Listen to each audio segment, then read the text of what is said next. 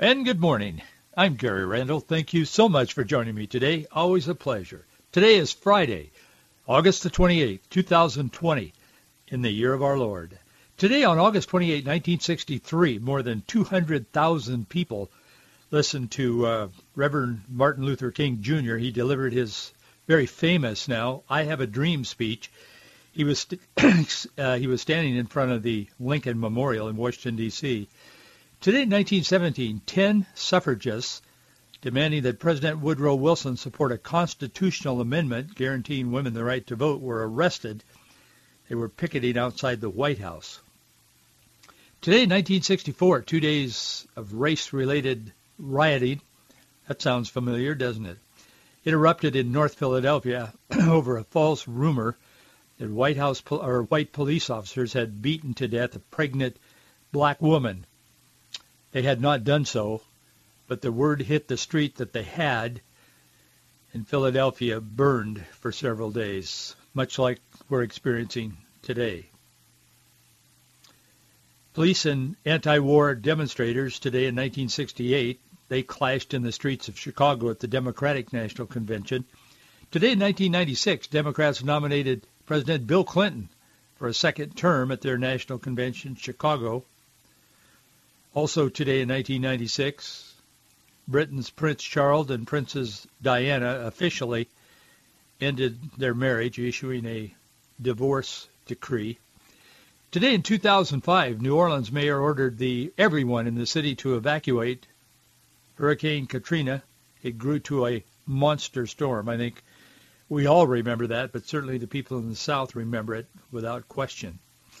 And today in 2013, on the 50th anniversary of Martin Luther King Jr.'s I Have a Dream speech, President Barack Obama went to those steps in front of the Lincoln Memorial, stood exactly where Martin Luther King had stood, and he challenged new generations to seize the cause of racial equality. Well, I would say that they're doing what Obama had suggested they do, or they're trying to seize something. It may not be equality anymore, but they are trying to seize the cities and the very soul of America. This Black Lives Matter issue is out of control. It's not really about equality anymore. It's about destruction. It's about hatred. It's about destroying a nation that has been and is the greatest nation of all time. The most exceptional, the most blessed, the most prosperous, the kindest, most generous, most tolerant, most inclusive nation that have ever existed on the face of this earth, by all accounts except those who revise history. Last night we saw the president give a speech. Fox News' first words when they came on after the speech, Chris Wallace, they said, what do you think about the president's speech? With a smirky grin on his face, he said it was too long, and then it went downhill from there. I will tell you, this country is divided. Fox News isn't even what it used to be. I turned it off at that point, didn't listen to it anymore, went over to One American News, OAN. They're not nearly as sophisticated. They've got some kids on there. They're going to be great when they mature. But I listened anyway. I'm not going to listen to that. There's so much of that out there today. The president did give a long speech. It was just over an hour. He's being criticized this morning, even by people who support him. Oh, it was way too long. He didn't do it right. Yeah, they did the same to Reagan. I'm old enough to remember the Reagan years very well. I think a person, whether it's Trump, and I don't say this in defense, it's just a matter of my opinion, but I think when a person is in leadership, they've got to go with with their gut. Not that they can't make mistakes. They do, and Trump makes a lot of them. We all do. In fact, the Bible famously says, all have sinned and come short of the glory of God. We've all made a lot of mistakes. And we make mistakes, particularly if we're a public person. I know there were sermons. I won't tell you how many. But the years that I was a pastor, even a youth pastor, teaching Bible studies to large groups of kids and high school, college kids, there were times when I did a Bible teaching or a sermon from the pulpit. I thought, man, I'd like to do that over again. Didn't go so well. But we do what we do, and we put it in the hands of God, and God uses it according to his purposes if we are committed to him. And as a politician, Trump is not. But he talked about a lot of issues. I found it very interesting myself, and I think I'm not alone. But the people with the loudest microphones had to come out this morning and last night, as I said, and start criticizing right out of the chute. He doesn't need more criticism. Honestly, he doesn't. Believe it or not, there are people already criticizing him on every breath he takes. And it isn't, again, in defense of Trump as much as it's in defense of this nation. We are headed down a path or standing at a crossroads for sure, and I know that metaphor is used often, but it's never been more true than now, with the exception maybe of Abraham Lincoln's day. We are standing at a crossroad or at a fork in the road, and we can't take it. We got to decide one way or the other, and this election is, I believe, more consequential than any election, perhaps in history, but certainly since Abraham Lincoln and the Civil War issue. Isaiah wrote in chapter 59, verse 19. He wrote to the people of his time thousands of years ago. It is the Lord speaking through his anointed prophet. He says, "So shall they fear the name of the Lord from the west, and his glory from the rising of the sun." Then he said, "When the enemy shall come in like a flood, the Spirit of the Lord shall lift up a standard against him." The enemy is coming in like a flood today. Against the nation, against the family, against human sexuality, against life itself. Every aspect of human experience is being attacked by the left. That is the flood of the enemy, because this is not just merely about politics. It's about the kingdom of God. It's about eternity. It's about eternal values. It's about a worldview. Do we become a worldview of secularism and all of the other stuff that's attached to it, as these people are, as Barack Obama asked them to do, seizing equality? I hope not. I pray not. Franklin Graham is leading a prayer. He prayed a beautiful prayer in the Republican convention last night. Powerful prayer, anointed prayer, as all of them have been. People across this nation are praying, asking God to help us in our time of need. I don't think the millions of people who are praying are standing for Trump alone, but they're standing for the man that will help us more than the other man. We have a choice. It isn't multiple choice. It's one or the other. And one or the other is going to take us down a path. I don't think Biden will, but Kamala Harris will. Biden will not be a player if he's elected. I can just tell you that. He will not be. Because number one, he's not capable of being, but number two, they don't want him to be. He may be a little more moderate than the people that are running the party and the people that are running his campaign now. In fact, he is. And he's not a moderate. He once was, I guess, if there is such a thing. A moderate's somebody that doesn't believe strongly in anything, in my view. But that's where we are today in our country. President Trump outlined many issues last night, a lot of them, that I found very informative, very interesting, and I think I'm not the only one. We'll see what happens. But I'll tell you, while he was speaking, Hollywood held a hate parade. Those people were on social media. It was unbelievable. The three people they really targeted Hollywood last night, not surprisingly, was, of course, the president, and then his daughter, Ivanka Trump, and New York Mayor Rudy Giuliani got the nastiest results on social media. While the president was walking out to speak, Rosie O'Donnell was tweeting on Twitter, "Here comes the a-hole," but she said the word. They used the most vile, the nastiest words they could think of on social media. It was going all over the internet. It's unbelievable. Actress Mia Farrow, she compared it to Jonestown. She said it was an adoring cult waiting for Jim Jones to appear and give them the Kool-Aid. That's what she thinks of Trump and what she thinks of anyone who was sitting there and probably anyone else who might support him. Bradley Whitford, he's a guy, he's apparently a star. Everybody knows him. I don't care about him except to make mention that he's on the West Wing, he was on the West Wing, whatever. He was going off in lengthy terms of how what President Trump did last night was a desecration of the White House. These are the people that are destroying the very foundation of this nation and the principles upon which this nation was built. What do they know about desecration?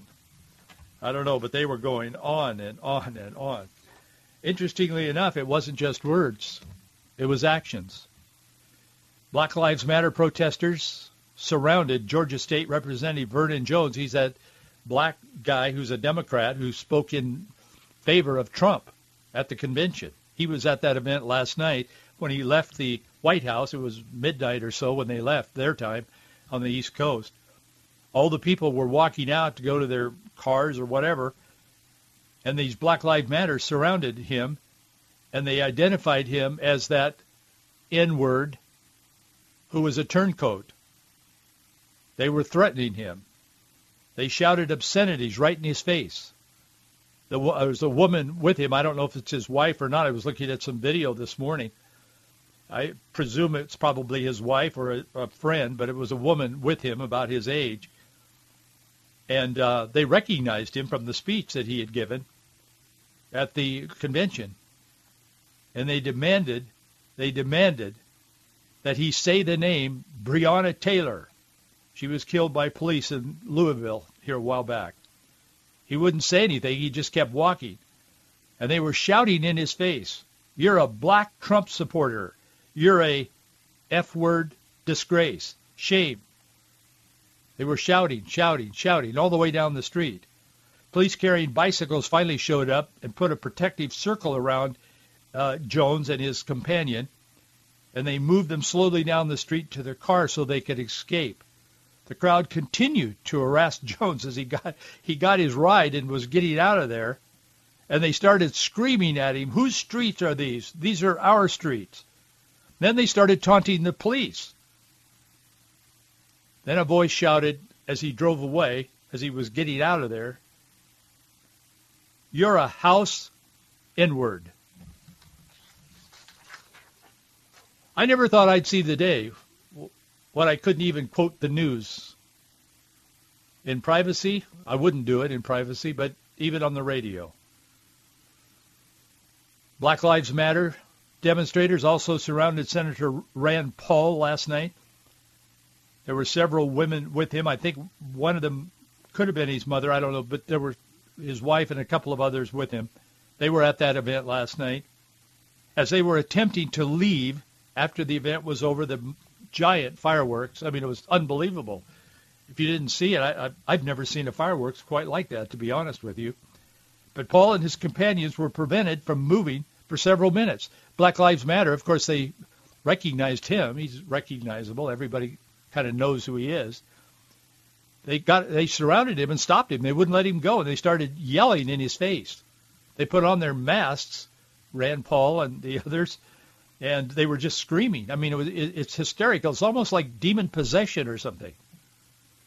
They were demanding that he say the name Breonna Taylor. Breonna Taylor. Senator, the others with him stood silently for a moment, waiting, looking. I saw a video of Rand Paul looking all over the place like, where's the police? They showed up, same thing. They had to put a circle of protection around him to walk them to their transportation so they could leave the area. That's what's going on in our world, and there were other events. I just don't have time to get into it. That's what's going on in our world. That's what this election is about. And when I say this is the most consequential election in your lifetime and mine, it is. It is.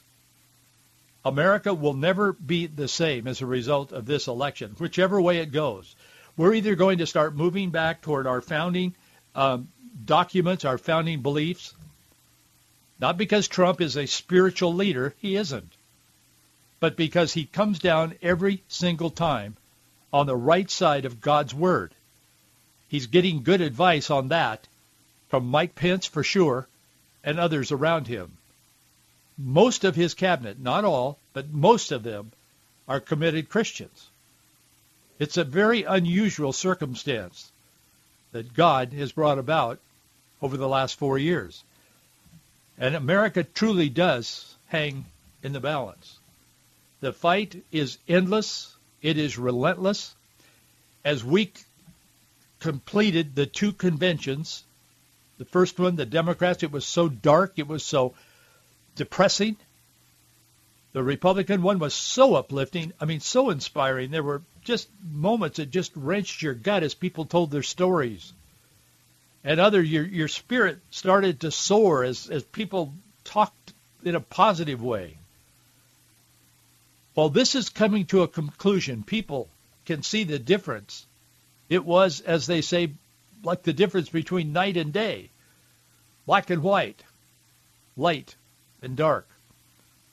Nancy Pelosi leaned into the mic yesterday, and she said to the press, she said, I myself, real quietly, like it's a secret between her and the press, in a press conference, she said, I myself, just don't tell anybody I told you this, especially don't tell Joe Biden. I don't think they should have any debates.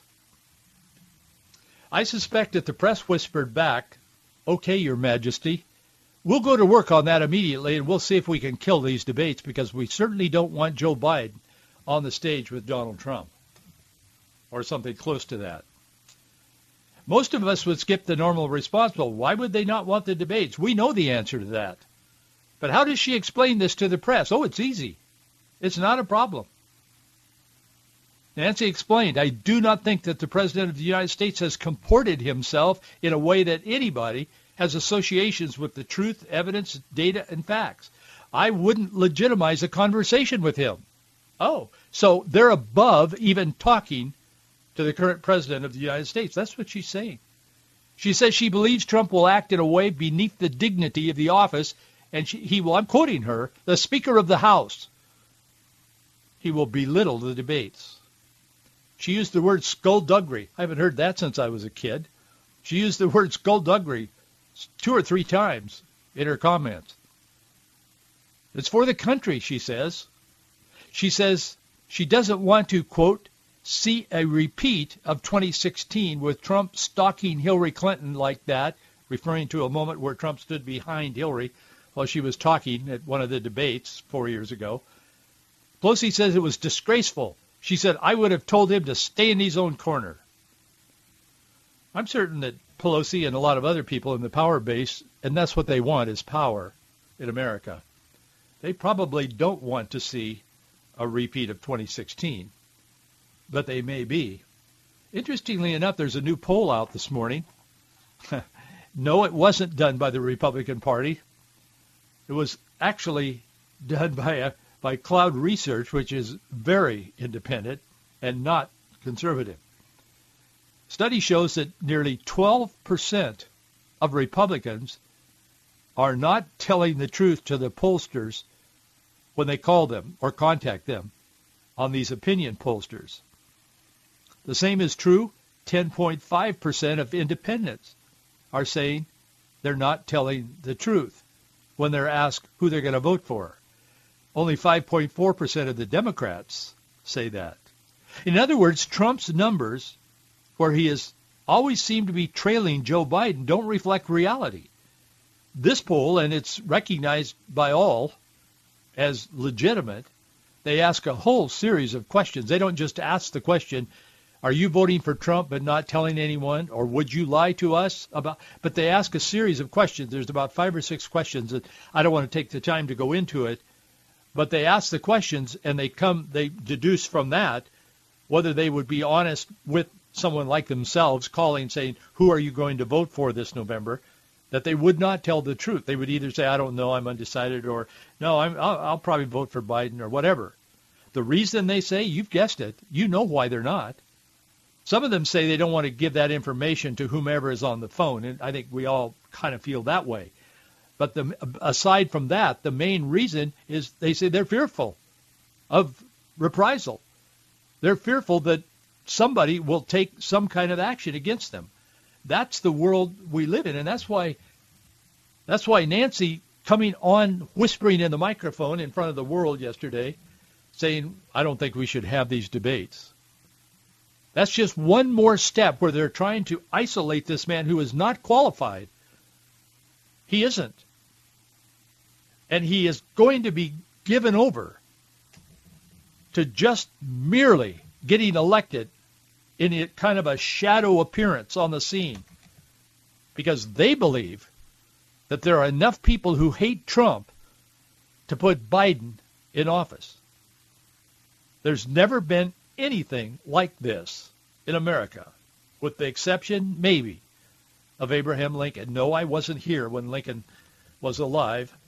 I was born shortly thereafter, long time after, very long time after. But I've read a lot about it. These are the days in which we live. The enemy doesn't support the Democrats or the left. The enemy simply wants to destroy a country that God has raised up for his purposes. There's no country like this on earth.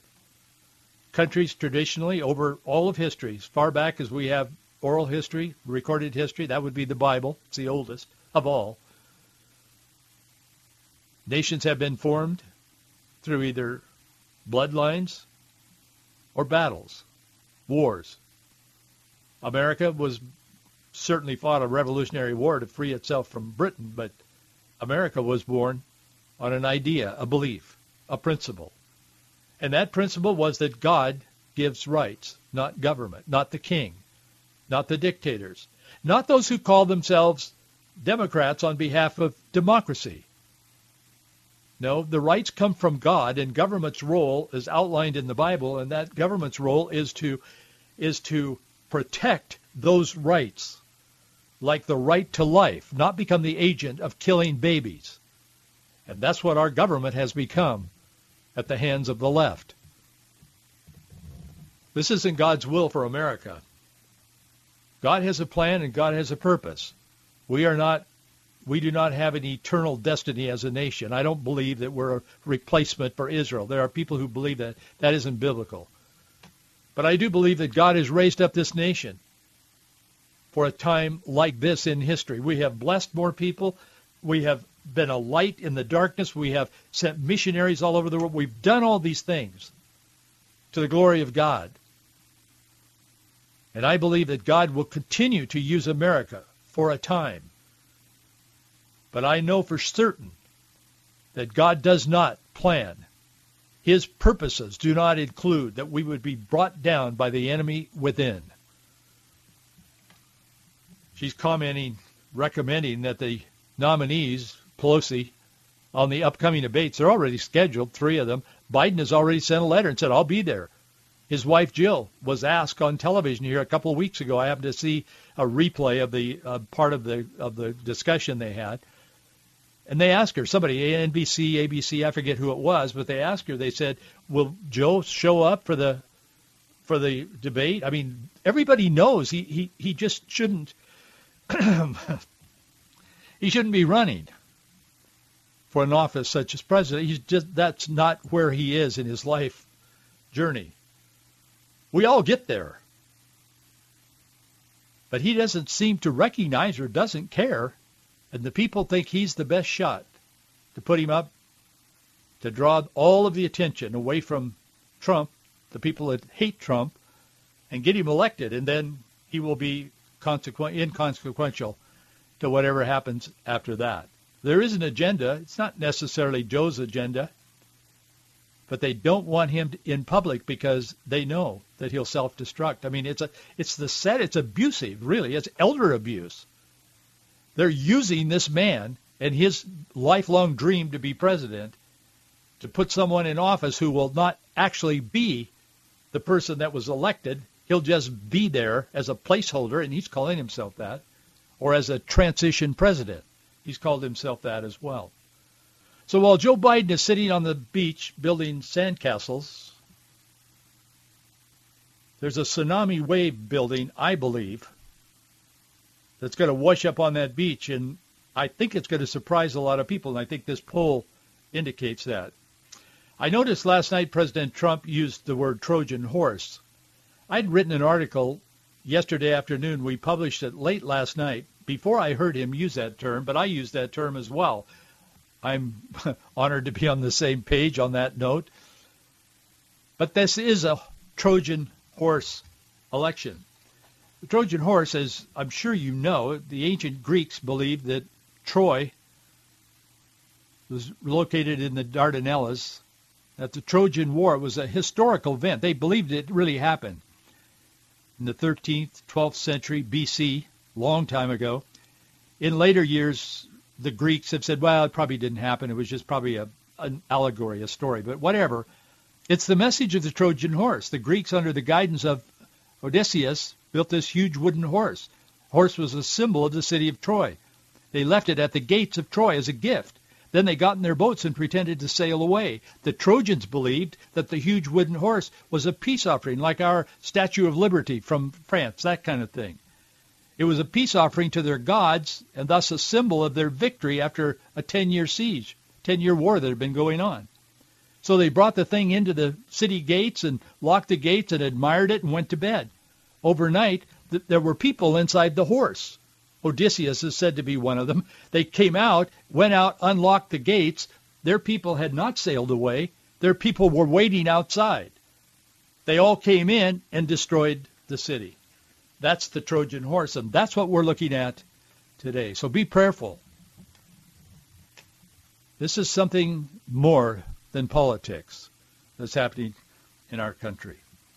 And thank you for helping us be on the radio every day and say the things that we say. If you believe in what we're doing, please take a moment and support us. We need your support. Box 399, Bellevue, Washington, 98009. You can also donate online at faithandfreedom.us. Have a great weekend. See you Monday.